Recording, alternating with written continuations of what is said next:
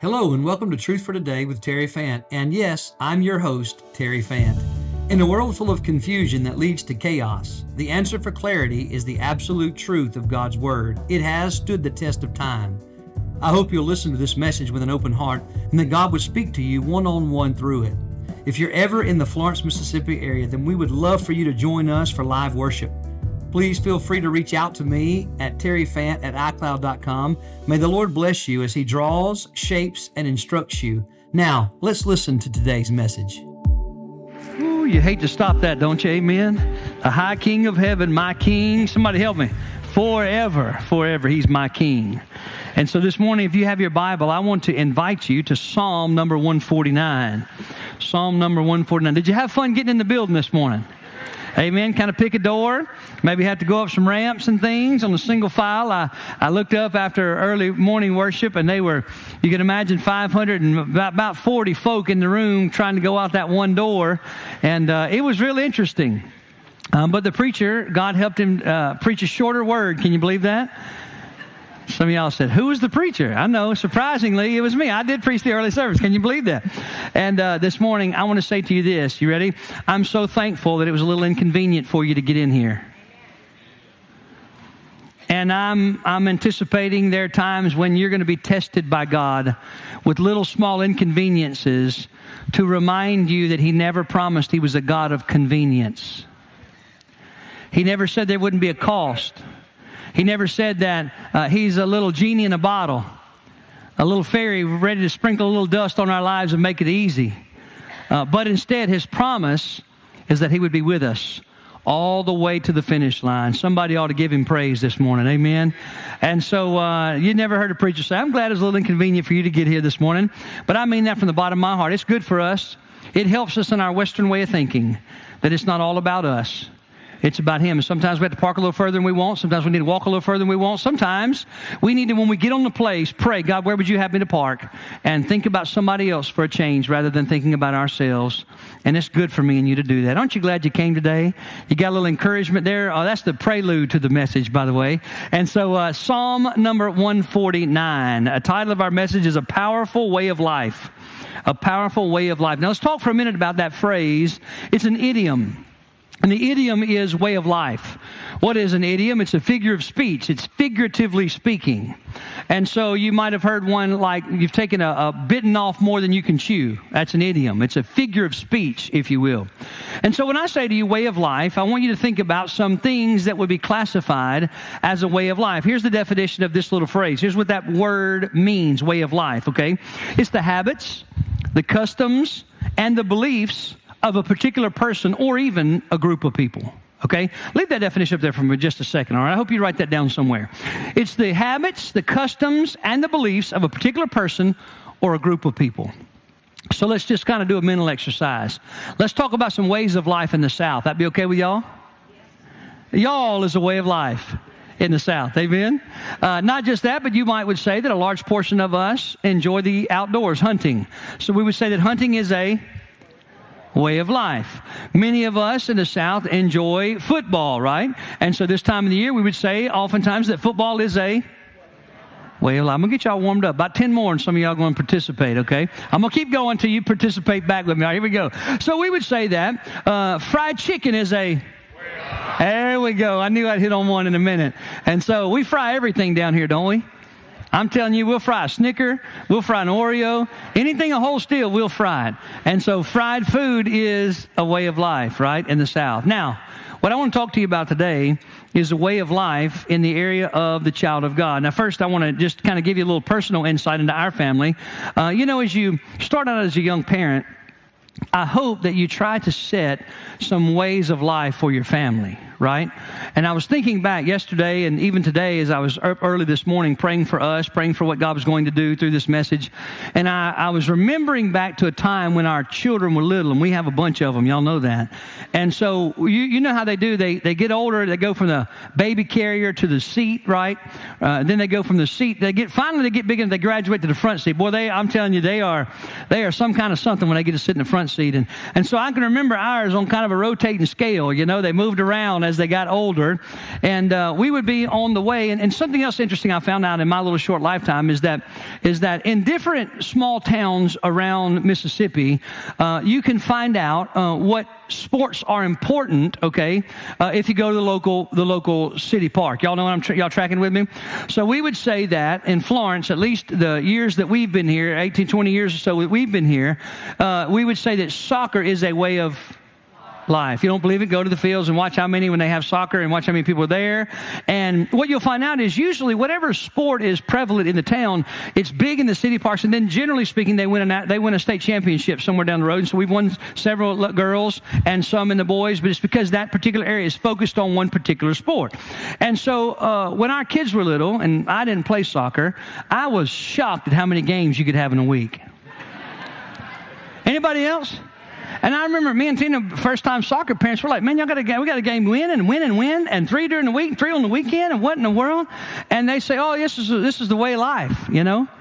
And I remember thinking about that on the way to practice, part of our trying to shape them in a way of life. There were 3 things that I would say to my kids to help shape that way of life. If you ask them right now, they could all tell you. They're smiling right now. They can think of what they are. They would be seated in the back seat and some in the front when they got big enough. And I'd say, all right, guys, here we go. Now we'd be on our way to the soccer fields. And I'd say, here it is. And then they could quote it with you. I'd say, number 1, well, I was hoping one of them might pipe up. We love Jesus. And we'd all say it together. And as the years rolled by, they got to where I'd say, all right, number 1, and they would beat me. We love Jesus. Number 2, y'all remember? Fants never quit. Fants never quit. And number 3, we would always say, when we would say it this way, we ain't good yet, we still got to practice. And that was a shaping of a way of life. You ready for my little group, my little tribe that I'm responsible for? And so we would say those 3 things, and they could tell you them now, right? Number 1, we love Jesus. Number 2, fans never quit. Number 3, we ain't good, yet we still have to practice. And there are things that shape our way of life, right? Who we are and who we identify with and how we live and even where we live. So this morning, I want us to think about what identifies your way of life if you here are born again, a child of God, okay?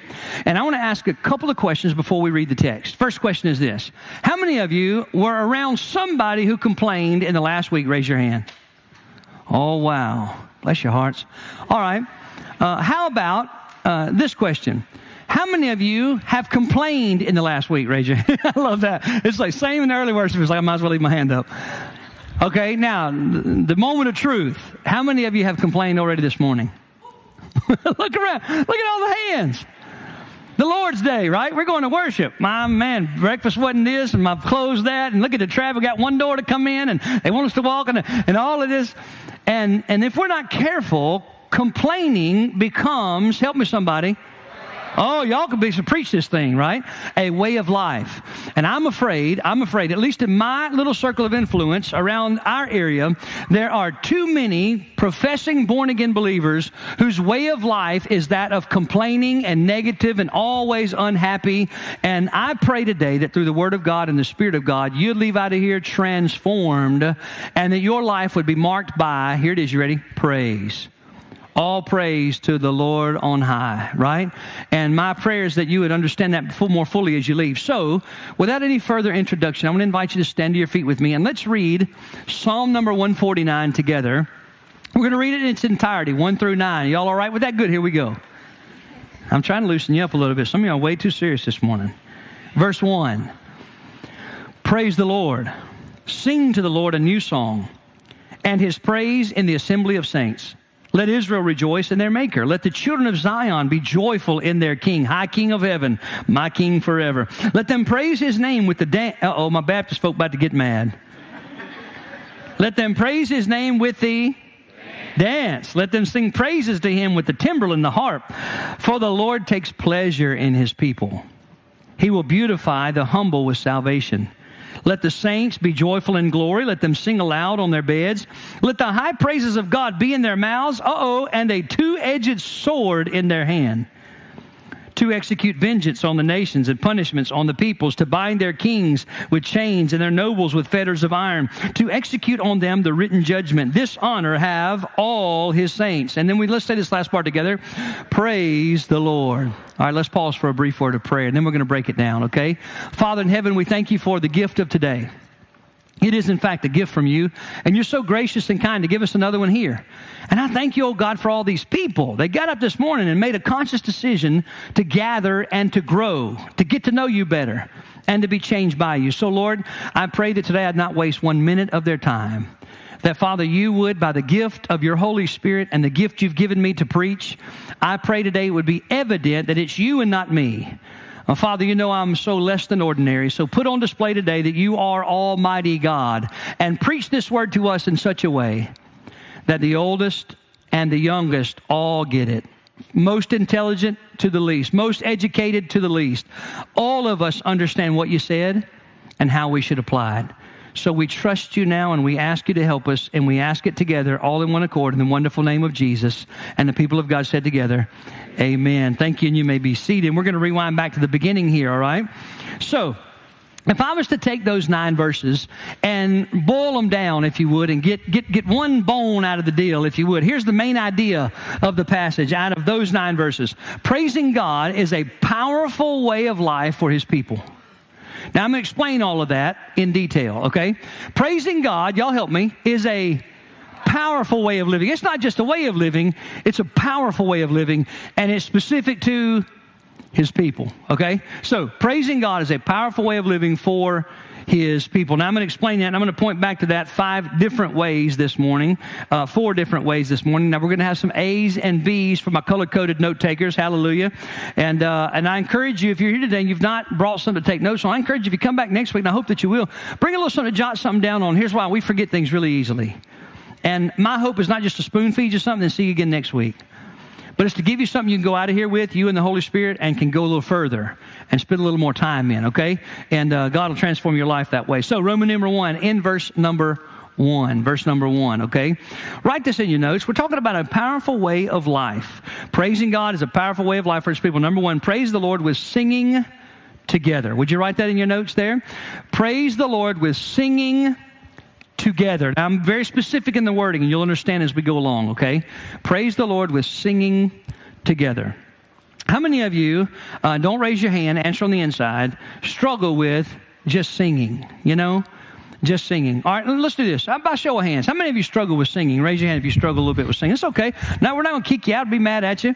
Any of you struggle with singing? Raise your hand if that's the case. All right, and if you'll look around, there's a lot of men in the room that raise their hand, and we struggle with singing. Now, I want you to think for just a minute about why it is that you struggle with singing. Most time, it's how we sound, right?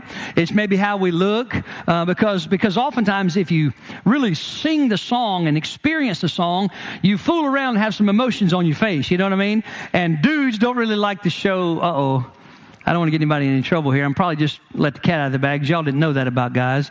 And oftentimes what we're singing about is expressed on our face and our body language. So here's what he says in verse 1. Read with me. Praise the Lord. And this is what God says to do.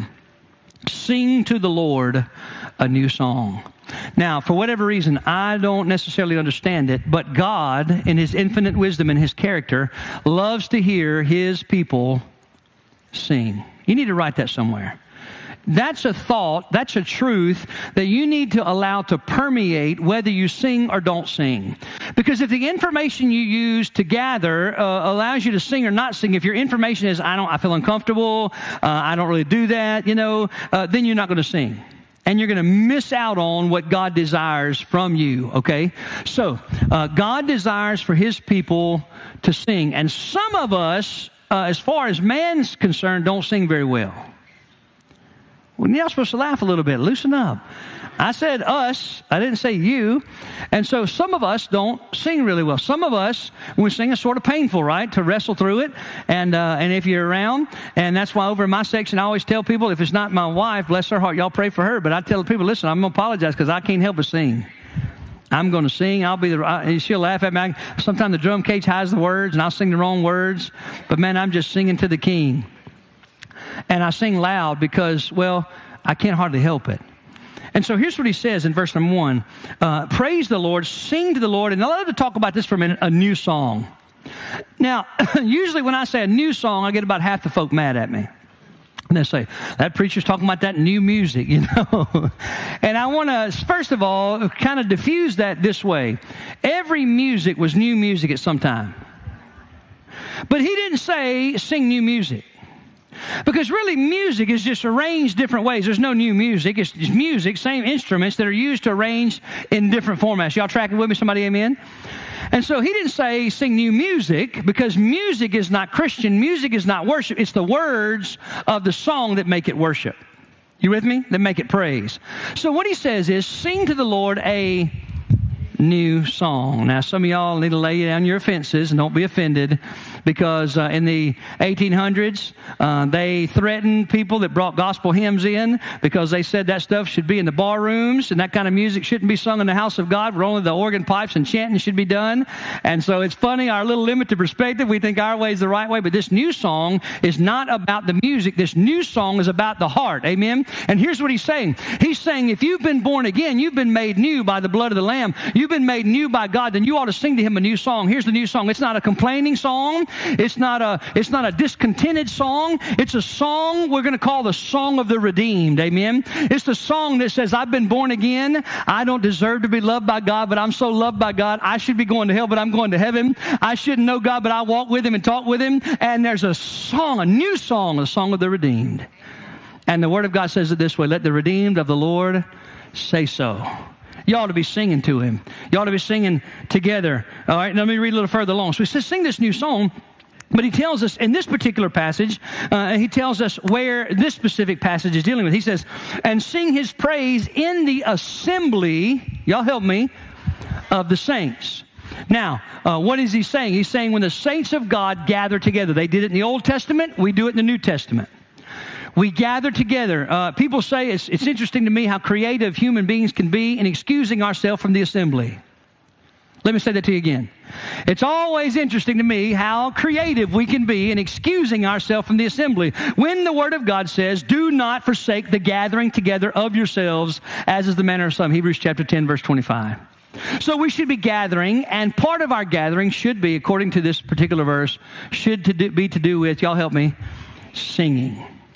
Singing together, joining our voices together, centered around the theme that Jesus Christ has come and bled and died and rose again, and now we have been redeemed from our past, and we've been rescued from our future. Come on, somebody. And we have this new song in our heart. It's why I struggle so much sometimes when churches have what we'll call the special music. Y'all remember the special? Anybody remember special music? Ever been somewhere that has special music? We used to have special music here, and me and Tina sit beside each other, and she'd be constantly patting me on the thigh because I'd be getting louder than the special music. She said my music was special, but it wasn't the same kind of special. And I was singing, and she'd be going, shh, I'm trying to listen. And it's why I'm leery of people leading us in praise who are terribly gifted with a voice. Because if you'll notice in the gathering, what'll happen is we will hear someone sing, and it'll be so appealing to your ears that you'll stop singing. Watch it happen. And I'm over here praying, oh God, don't let them be impressed with some vocal cords that you put together in a certain format to make a certain sound. Don't let them back away, because this isn't about the person singing. It's in fact about you, God. And so he said that we're to praise the Lord with song, and to do it how? Together. You ever wonder why we don't do special music here? Anybody? Because I got sick of Tina patting me on the leg and saying, hush now. I'm kidding. Here's what happened. I said I don't find a scriptural principle where one person gets in front of the people and praises him, and everybody else has to just sit and kind of listen and pay attention, right? No way. Instead, what you find is the choir of the Old Testament and the singers, when somebody sings, guess what? They all would join in unison. And man, I'm telling you, for me, when somebody starts singing about the Lord, I can't help it. I cannot help it. It's why I look at some of y'all and I'm like, how do you contain it, right? Maybe it is that you don't have it. But boy, when you've got it, when you've got eternal life and salvation and forgiveness, I'm telling you, it sits on the front edge waiting for somebody to hit a chord or a melody. And all of a sudden, that new song jumps in and says, that's me. That's my King. He saved me and redeemed me. And you can't help but sing. I'm telling you, you'll sing. So we are to sing. Praise the Lord with singing how? Y'all help me? Together. Don't let your voice be missing from the group. Sing, and sing how? Together. Number 2. In your notes, write this down. Verse number 2 and verse number 3. Praise the Lord with singing together. It's why you ought to sing. Not because you like to sing, not because somebody likes to hear you sing, but because God said, sing to me. That's why you ought to sing, all right? And together, assembling. Number 2 in your notes, write this down. Praise the Lord with dancing. I'm about to make some folk mad. And instruments. Dancing and, come on, all together. Dancing, say it with me. Dancing and instruments. Let's find it. Okay, is it in the Bible? Is it biblical? Is this man who's standing up here, this less than ordinary guy, what he's saying true? Let's find out. Verse number 2 and verse number 3. Let Israel rejoice in their Maker. Let the children of Zion be joyful in their King. Verse number 3. Let them praise His name. Somebody help me with the dance. Now, that'll mess you up a little bit, won't it? That may not fit into your Baptist theology, systematic theology, how you were taught. I wish y'all smile at me a little bit. Some of y'all look so mad. I don't know what's going on with you. You're wrestling with something right now, and I understand. I've been there before. I remember a number of years ago, there was a revival going on at South Campus, and there was a man that came down. I won't say his name, but he'd come down the altar, and he just began to dance. You know, he'd dance. And he'd jump a little bit and wave his hands, and he's just crying and singing. And I remember thinking to myself, what is going on with that guy, you know? And the second night, he did the same thing, and the third night, did the same thing, and I'm thinking, man, what is going on with this guy? And the fourth night, beforehand, we were talking with some of his family. And some of his family said, boy, did you see so-and-so? What do you think about him? And I just said, I better not say, I'm thinking to myself, I better not say anything, because I'm probably thinking wrong, but I'm trying not to think. I'm just, I'm trying to focus on me. And they said, what do you think about so-and-so? I said, I don't know. What do you mean? He said, well, you know that he was in a coma for 28 days? Did you know, here's what they said to me. Did you know that they told him he'd never sit up in the bed again? And after a couple months, that sucker sat up in the bed. And he said, would you believe that during that time, and he sat up in the bed, they told him he would never walk on his own again. And he said, you see him coming in and out? I said, yeah, he's moving pretty good. He said, and believe this, he said that he would never have control of his muscles. Did you see him dancing? I said, yeah, that cat had control of his muscles. I'm telling you right now. He's swaying and dancing and jumping.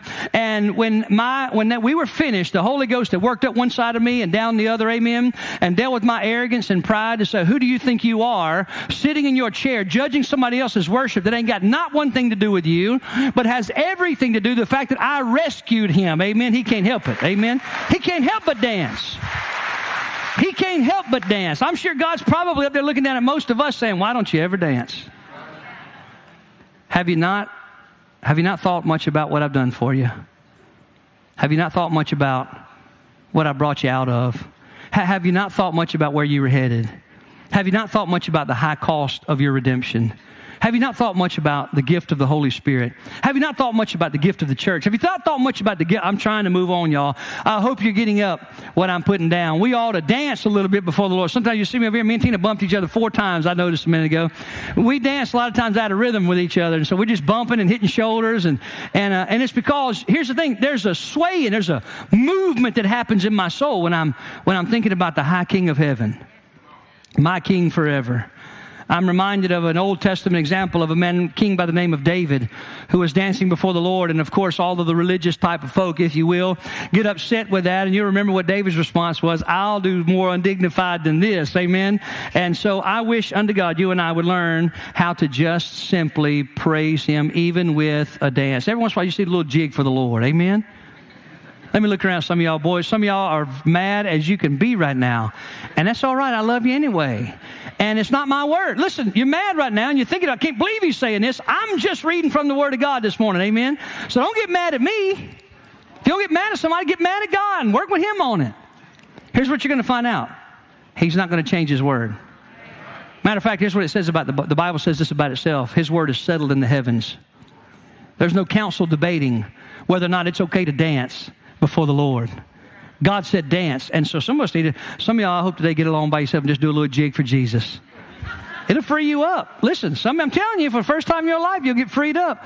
Do a little jig for Jesus. Sometimes, every once in a while, I'll catch 2 or 3 be in the back there, and they'll be dancing and swaying a little bit, And I'm saying, boy, hallelujah, they're doing a little jig for Jesus back in the back. And we ought to do that. We ought to be able to dance before the Lord. All right, let me move on. So he says, not only that, but I'm still in verse number 3. For the Lord takes pleasure, verse 3. Let them praise His name with a dance. But then also, I got to give you a little testimony here. Let them sing praises to Him with the timbrel and the harp. The timbrel and the harp. Now, this is along the lines of percussion, if you will. You got the tambourine, you got the timbre, you got things that make brass and percussion.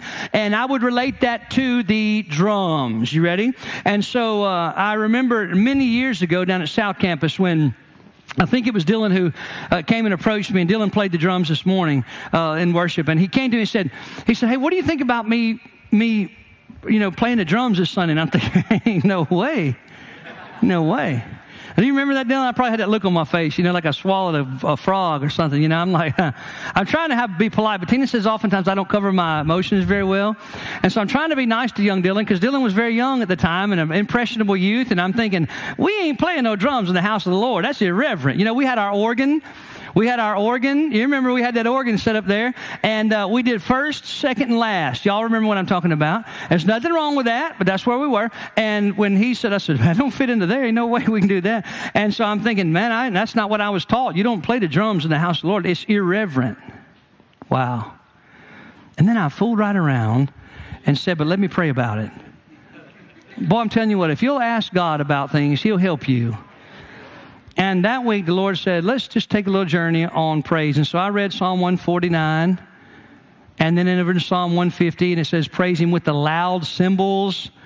Then I'm thinking, my goodness, how have I let man shape my praise of the God who gave His Son for me? And how could I let a Baptist systematic theology shape whether or not we can pound a drum, when God said, pound the drum and pound it loud and pound it unto me? And I remember that, going back to Dylan saying, yeah, matter of fact, we can. We can play the drums. And I wish I could tell you that first time I was up there cheering for Dylan, I really wouldn't. Now, here's why. I was the problem.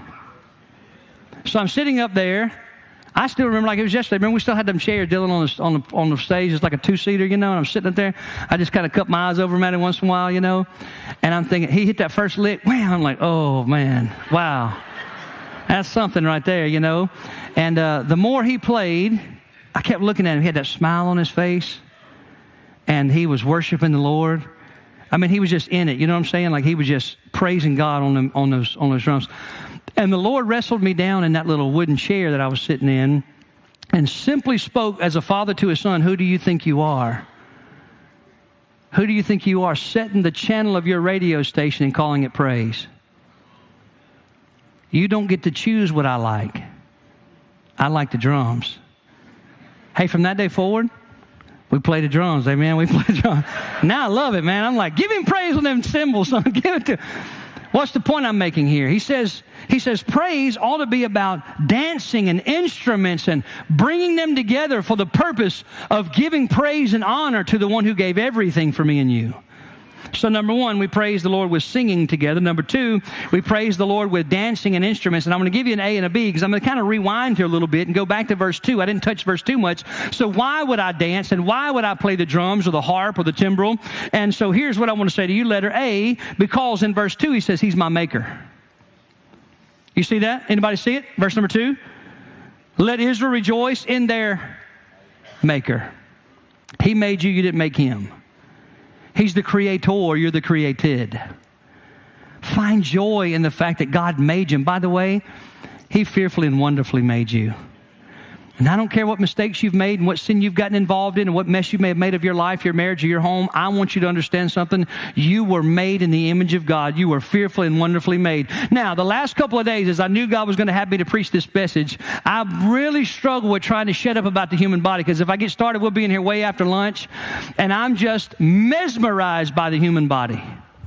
The systems that are going on. You're sitting in your chair just listening. I'm trying not to, y'all. I really am. Let me just suffice to say, there's so much more going on in your chair, in your body, than you just sitting there listening. I'm trying to move on. We are fearfully and wonderfully. We ought to praise Him because He made us. And we're the sheep of His pasture. And He has purpose for us. And He desires us. Second thing I want you to write down there, letter B, is in verse number 3. And that is, He is our King. Now let me explain what that means for just a minute. So He's our maker. We're fearfully and wonderfully made. We praise God. Listen, part of our praise is respect for the fact that He made us, these awesome bodies, and who we are, and personalities, and people in His image. Man, that ought to make you want to praise Him. But letter B, we praise Him because He's our King. You see it? Anybody looking with me? In verse number 2, actually still verse number 2, let Israel rejoice in their maker. And the second part, let the children of Zion be joyful, y'all help me, in their king. Now this king is an oxymoron, if you will. Let me explain what I mean.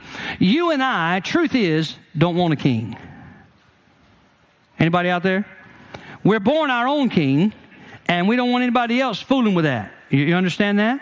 I wish I had a nickel for every time I told you to go check the nursery if you don't believe that. Little kings and queens in there, right? Y'all know what I'm talking about? If you drop some of them off back there, you'll know very well what I'm talking about. Little kings and queens. I don't want nobody tell them what to do. And we're born that way with the nature of Adam. But there has to be a time when we're born again where we give allegiance to Jesus over ourselves. Y'all tracking with me? And so at that moment, he becomes our king. I love it. We sang about the high king of heaven, my king forever. Listen, what does the king bring into our life? He brings protection. You see, everything under the king's dominion, he protects, right? That we know that from the earthly principle of kingdom. Not only that, how about provision? Wouldn't you agree with me that whatever falls under the kingdom of the king, they were always taken care of by the supply of what the king had? How about that? Think about it for just a minute. The fact that Jesus Christ is your king, he gives you protection from the enemy. Hallelujah to the Lamb of God. He gives you provision. He purchased your own salvation, but also he gives you everything you need to live a godly life. How about for just a minute? Here's a word, prestige. Someone challenged me on that one time and said, now, wait a minute, doesn't prestige promote pride? I said, not when you realize that you're only a king, a child of the king, a prince of the king, a princess of the king. You're only royalty because of the grace that God has afforded you. No, it doesn't promote pride, but it ought to cause you to stop and say, I'm not just an old sinner saved by grace. I'm a born-again saint, child of the living God, washed by the blood, given the Holy Spirit, part of the church. Somebody ought to smile in here. Boy, y'all are working me hard this morning. I'm telling you right now, the king. You ought to praise him because he was willing to step into your life and take authority and provide for you and bring his presence and protection and all that he brings to me and you because he's the high king of heaven. But here's one other thing, and here's the reason we sometimes don't praise him, is because he also brings authority in our lives. We can praise him because before that, we're our authority. And good night, we'll lead ourselves to some desperate places, won't we? We need him to come and be the king, the high king of heaven in our own lives, Lord above all things, leading us to a place of peace, a place of purpose. Well, I'm going to move on if I can for just a little bit. Move with me into verse number 4. And I want you to write this down as to number 3. And I told you there's only 4. So number 3, write this down. Praise the Lord for his salvation. Praise the Lord for his salvation. Last week we heard a message that said, David said to himself. Do you remember that little pep talk? Psalm 103. Get up and praise the Lord, right? David said to himself, get up and praise the Lord. And so today we're talking about what that praise looks like. It's a powerful way of life for the children of God, okay? So praise the Lord for salvation. Look at verse 4 with me. For the Lord takes pleasure in his people. Let me stop right there for a minute. I want you to understand something about God that you may not have heard in a long time or maybe ever. And that is that God is not up there on his throne angry and waiting for you to mess up. In fact, because of Jesus and because of his character and nature and who he is, God actually takes pleasure in you. Now think about that for a minute. Now everybody else may be disappointed in you, and everybody else may look down on you, and everybody else may mistreat you, and everybody else may reject you, and everybody else may marginalize you. But what the Word of God says about him is that he sees me and you as precious in his sight. Think about that for just a minute. That he looks favorable. I want you to see that he takes pleasure in his people. You know where I learned this lesson the most? When I had children and then grandchildren. And so when you don't have them and you're young, you want to be the one holding the gun, don't you? You want to kill the biggest deer. You want to be the one going through the mud hole. You want to be y'all, anybody tracking with me out there? I wish you'd nod so I know you're still awake. You know what I'm saying? In life, it's like all about us. And then you have a child. And all of a sudden, what happens? It changes. You start sacrificing your time that you used to have all your hobbies and things that you did. You change that. And you spend a little more time working to provide for them. And you sacrifice some things so they can have things. And anybody tracking with me? And as a parent, when you see your children doing things that don't harm them, it brings you greater joy than anything that you ever did on your own. Would anybody amen that besides me? I mean, it's a different level of joy. And then you fool around and have grandkids.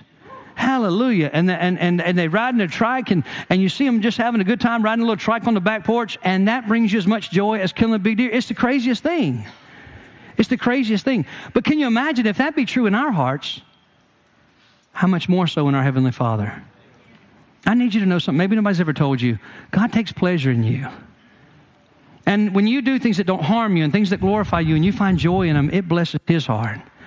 And so he says he takes pleasure in his children. Let me read a little further along. The Lord takes pleasure in his people. And then the second part of, he will beautify the humble with, y'all help me, salvation. Now, when you think about how this is translated, the word beautify, anybody use that word this week?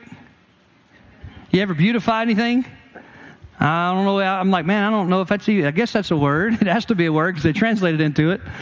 To beautify, of course, means to make something beautiful. And when you think about an area of salvation, you beautify the humble with salvation. Humility means I can't save myself, you can.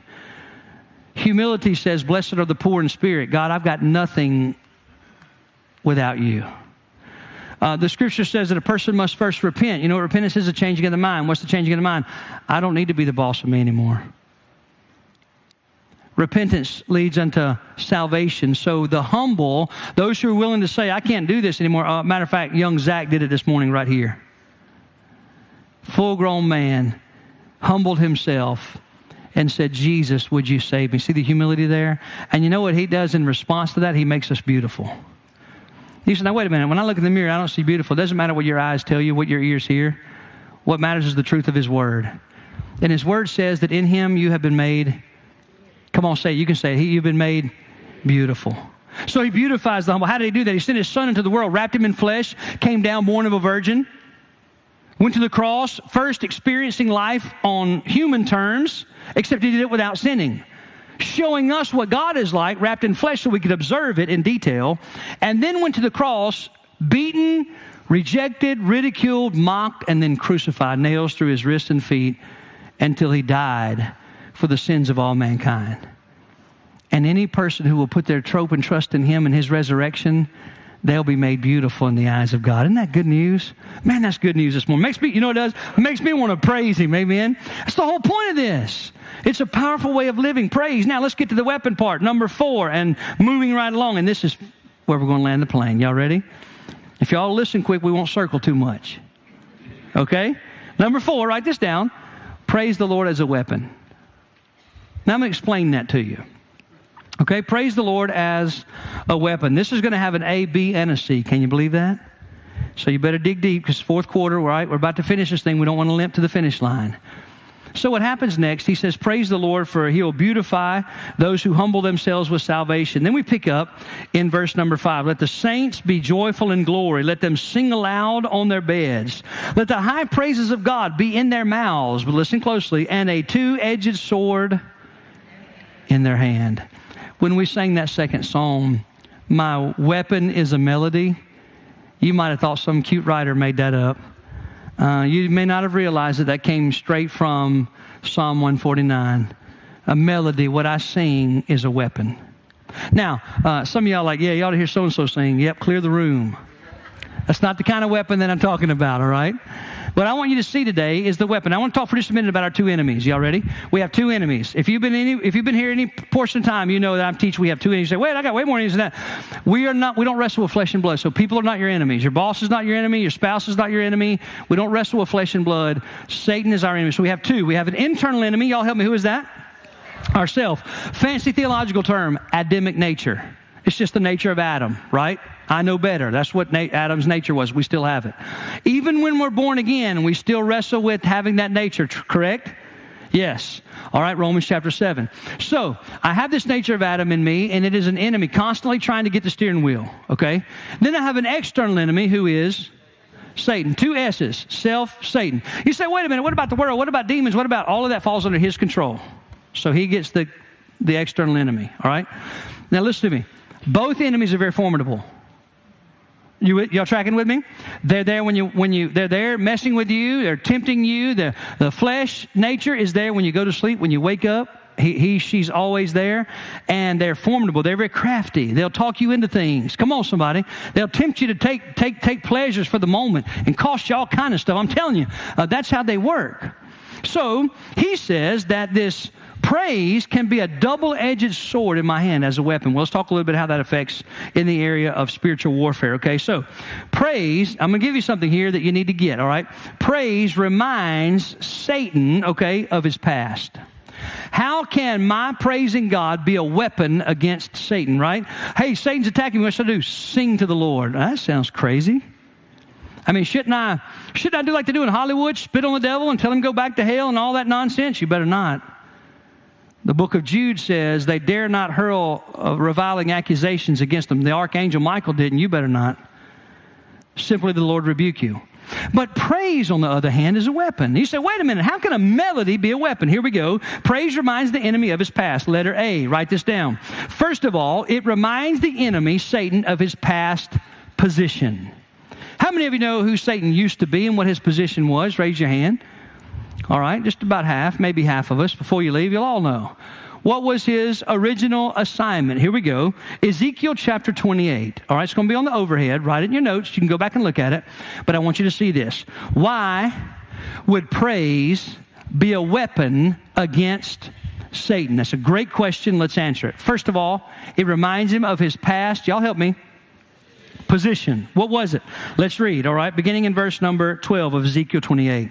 Son of man, take up lamentation for the king of Tyre and say to him, thus says the Lord God. You ready? This is a description of Satan. You were the seal of perfection, full of wisdom and perfect in beauty. You were in, how many of you know that Satan was in the Garden of Eden? You already knew that. The garden of God. Every precious stone was your covering. The sardius, topaz and diamond, beryl, onyx and jasper, sapphire, turquoise and emerald with gold. All of that workmanship of your timbrels and pipes were prepared for you on the day you were created. When God created him, he created him as a walking instrument. By the way, did you see that word timbrel again? His original position, he has this timbrel and he's responsible for bringing praise to God. But now when you play the timbrel, you remind him of what he was created for and how he rebelled against it. So we read a little further along. You were perfect in your ways from the day you were created, till iniquity, y'all reading with me, was found in you. By the abundance of your trading, you became filled with, y'all reading with me, violence. Is it on the overhead? No. All right. Let's go back, okay? And pick up, and you were anointed cherubs who covers. I established you. You were on the holy mountain of God. Listen, you walked back and forth in the midst of fiery stones. You were perfect in your ways from the day you were created until what happened? Iniquity was found in you. By the abundance of your trading, you became filled with violence within you. And you sinned. Therefore, I cast you as a profane thing out of the mountain of God, and I destroyed you, covering cherub from the midst of the fiery stones. Your heart was lifted up. Why? Because of your beauty. You corrupted your wisdom for the sake of your splendor. I'm so beautiful, look at me. Man, listen to the sound of this timbrel and how I can play it, how well it sounds and how good I am. It's why praise is, if we're not careful, it can become a trap. Listen, where we worship praise rather than worshiping the Creator. Anybody tracking with me? Do you believe that human beings are capable of worshiping praise? If you don't believe it, consider this. On Sunday night, any given Sunday night, you could put your favorite Christian artist in the Brandon Amphitheater. They could charge you $100 a person, and it could be raining. And most people will stand in line for an hour and a half to sit through that for 2.5 hours, but will not be faithful in Sunday night, gathering under the Word of God, praising the King with our hearts. We are so guilty of worshiping praise. And that's exactly what Satan's original position was praising. He began to worship the praise. Man, look how good I am. Look how beautiful I am. And boy, what a trap. Come on, y'all know what I'm talking about. It's a tremendous trap, right? And so we see his original position was that of praise. So when you sing unto God, you are fulfilling the role of what he once was supposed to do. And yet what we learn from Ezekiel 28 is that Satan also had what God created in me and you when he created us, and that is something called free will. And the ability to choose. Letter B, it also reminds him, write this in your notes, of his past failure. His past position as the one who brought praise, but also his past failure. Let me explain. This is Isaiah 14, 12 through 14. If I ask you today, what did Satan fail at? Don't answer it. What would you say? If I was to come sit amongst all the youth and say, hey guys, y'all been under some great biblical teaching, you've learned something. What did Satan fail to do? What did he say he was going to do and not do? All right, would you be able to answer that? If not, you should after you leave. What did Satan say he was going to do and not do? Okay? Fail at doing. We're looking for 5 I will statements. Now, when you say I will, you're setting up a goal of accomplishment. I will do whatever the thing is. So let's see what it is that Satan said he was going to do. Isaiah 14, 12 to 14. Y'all tracking with me? Anybody else having any fun this morning besides me? Okay, good. Here we go. Verse 12. Now, how you are fallen from heaven, O Lucifer, son of the morning. How you are cut down to the ground, you who weaken the wouldn't you agree? He weakened the nations. For you have said in your heart, this is his attitude, I will ascend into heaven. I will exalt whose throne? My throne above the stars of God. I will also sit on the mount of the congregation on the farthest sides of the north. He's looking at how beautiful he is. He's listening how beautiful his praise and the instruments that he can play. And he says, I will ascend above the heights of the clouds. Now listen, here's the culmination of it. I will, y'all reading with me? Be like, I'll be God. Look how beautiful I am. Look how good I sound. I'll be God. By the way, that's the same attitude that human beings are born with. I'll be my own God. It's the same thing that tripped up Adam and Eve in the garden. If you eat of this tree, you will be like God.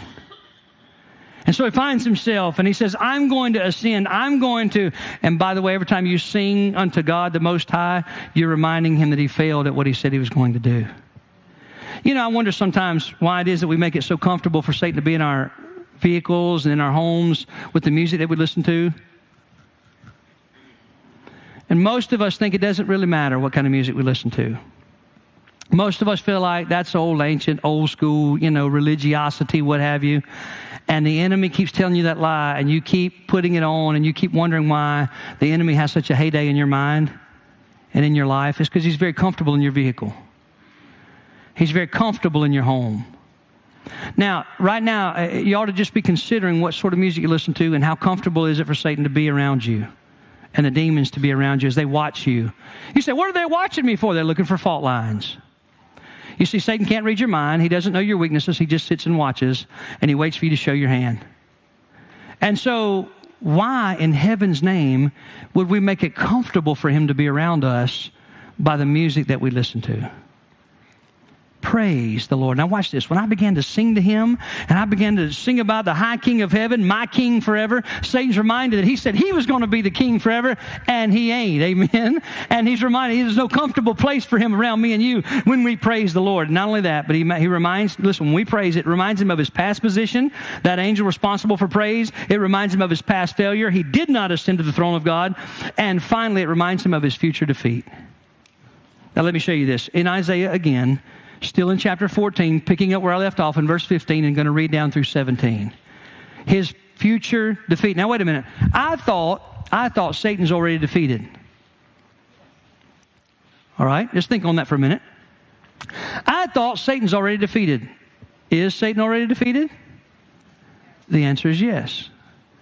At the cross, the Word of God says, listen, that Jesus made a public spectacle of the enemy. He embarrassed him, used his own plan to get in Judas's heart to have Jesus crucified, which was God's plan all along. Now God can get inside the lives of human beings because Jesus Christ died for us and rose again. Wow. Isn't that wonderful?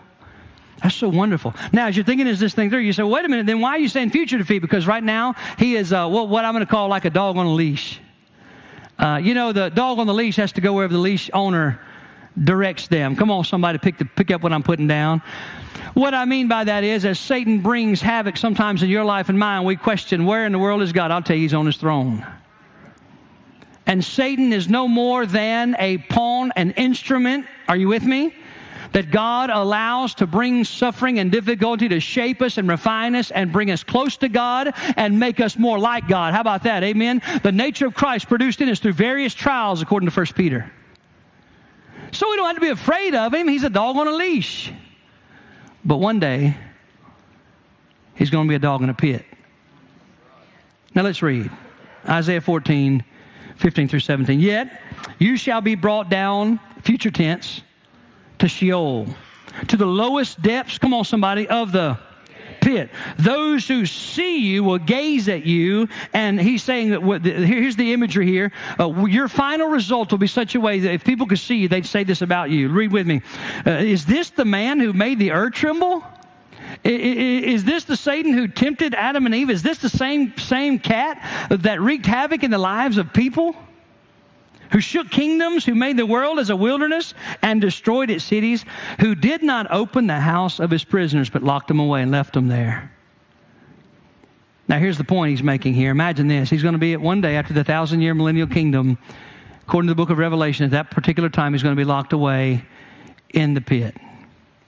Now I want you to imagine being thrown in the pit and you got the falling sensation, you're in utter darkness, you're on fire, you can't see your hand in front of your face. And the scripture says that you'll be weeping. We all love to cry. You know, we all love to just spend a few hours every day crying, don't we?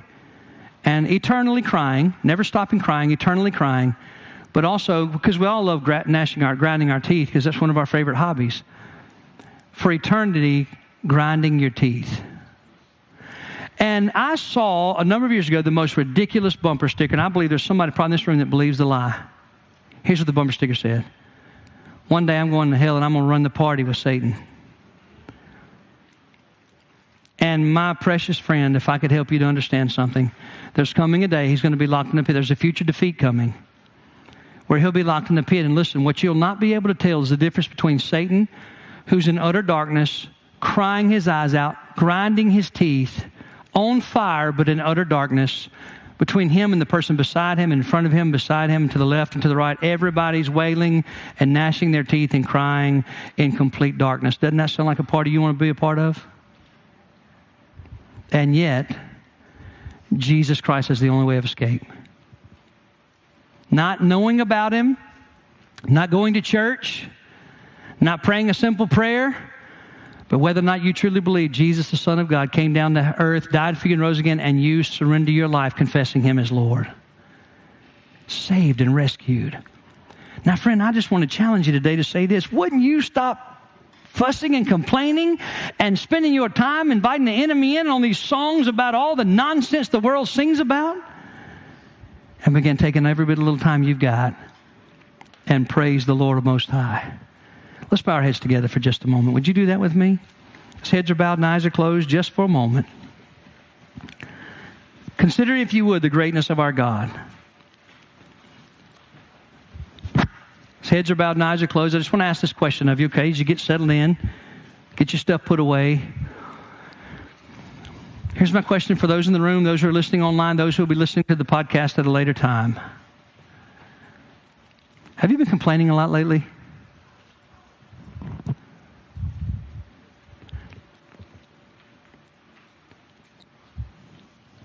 Has complaining become a way of life?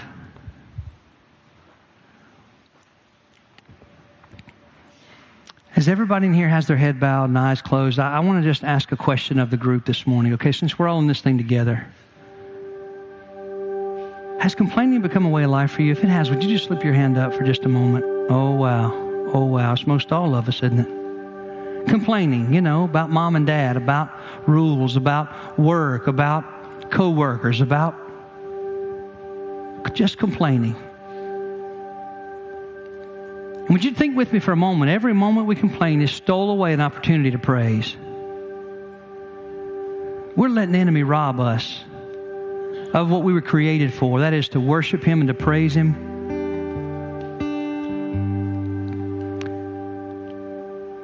Have you ever tried to praise him when you didn't feel like it? Preacher, are you telling us today we need to try harder to praise the Lord? No, not at all.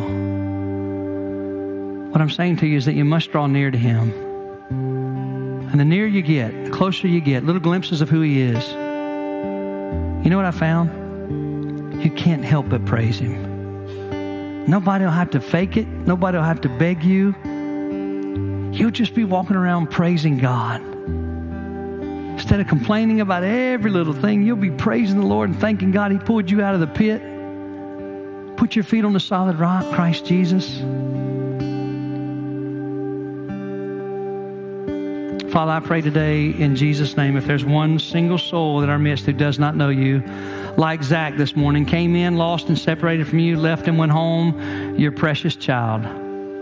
Whether they're listening online, driving down the road, at the nurse's station, in the captain's room, on the rig, wherever they find themselves, I pray right now in this moment, if they've never given their life to Christ, they would do it right now. No more wrestling, no more contemplating, no more pondering, but right now with reckless abandon, they would trust in Jesus' death and resurrection in such a way they'd surrender to Him as Lord.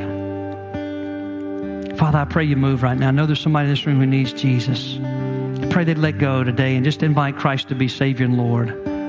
Father, I know there's some marriages in this room that are struggling. They need to just set Jesus apart as Lord. I know there's some young people in the room that are struggling, Lord, and the struggle is because within them, just like all of us, is a nature to do what they want to do when they want to do it. Lord, I pray in Jesus' name you'd humble that in all of us. Help us to praise you. There's somebody in here, God, that's going through something so unmeasurably painful. Help them to see praise as their weapon and way out. You are still good. You are still gracious. You are still kind. You are still working. So, Lord, would you move during this time of response? Please change hearts today. God, draw people to the altar. I'm going to talk to you guys for a minute. Brian's down front with me. Gerald's going to help me down front in just a minute. I'm going to be down. Tina's going to be with me. If we could pray for you, if you've made Jesus Lord of your life, if you've just been struggling, something's stolen your praise, maybe you'd let us pray for you today. Maybe you'd take somebody, maybe you need to get your friend, your best friend, y'all come down and pray that God would help you to pray. Stop complaining and start praising. Maybe there's a young person need to go get your mom and dad and say, I'm so sorry I've been complaining so much. I should be praising the Lord. Maybe a husband and a wife. I don't know. A single folk and their best friend. I don't know. But you let the Spirit guide you. Father, just take this time and do what you want to. In Jesus' mighty name we pray. Amen.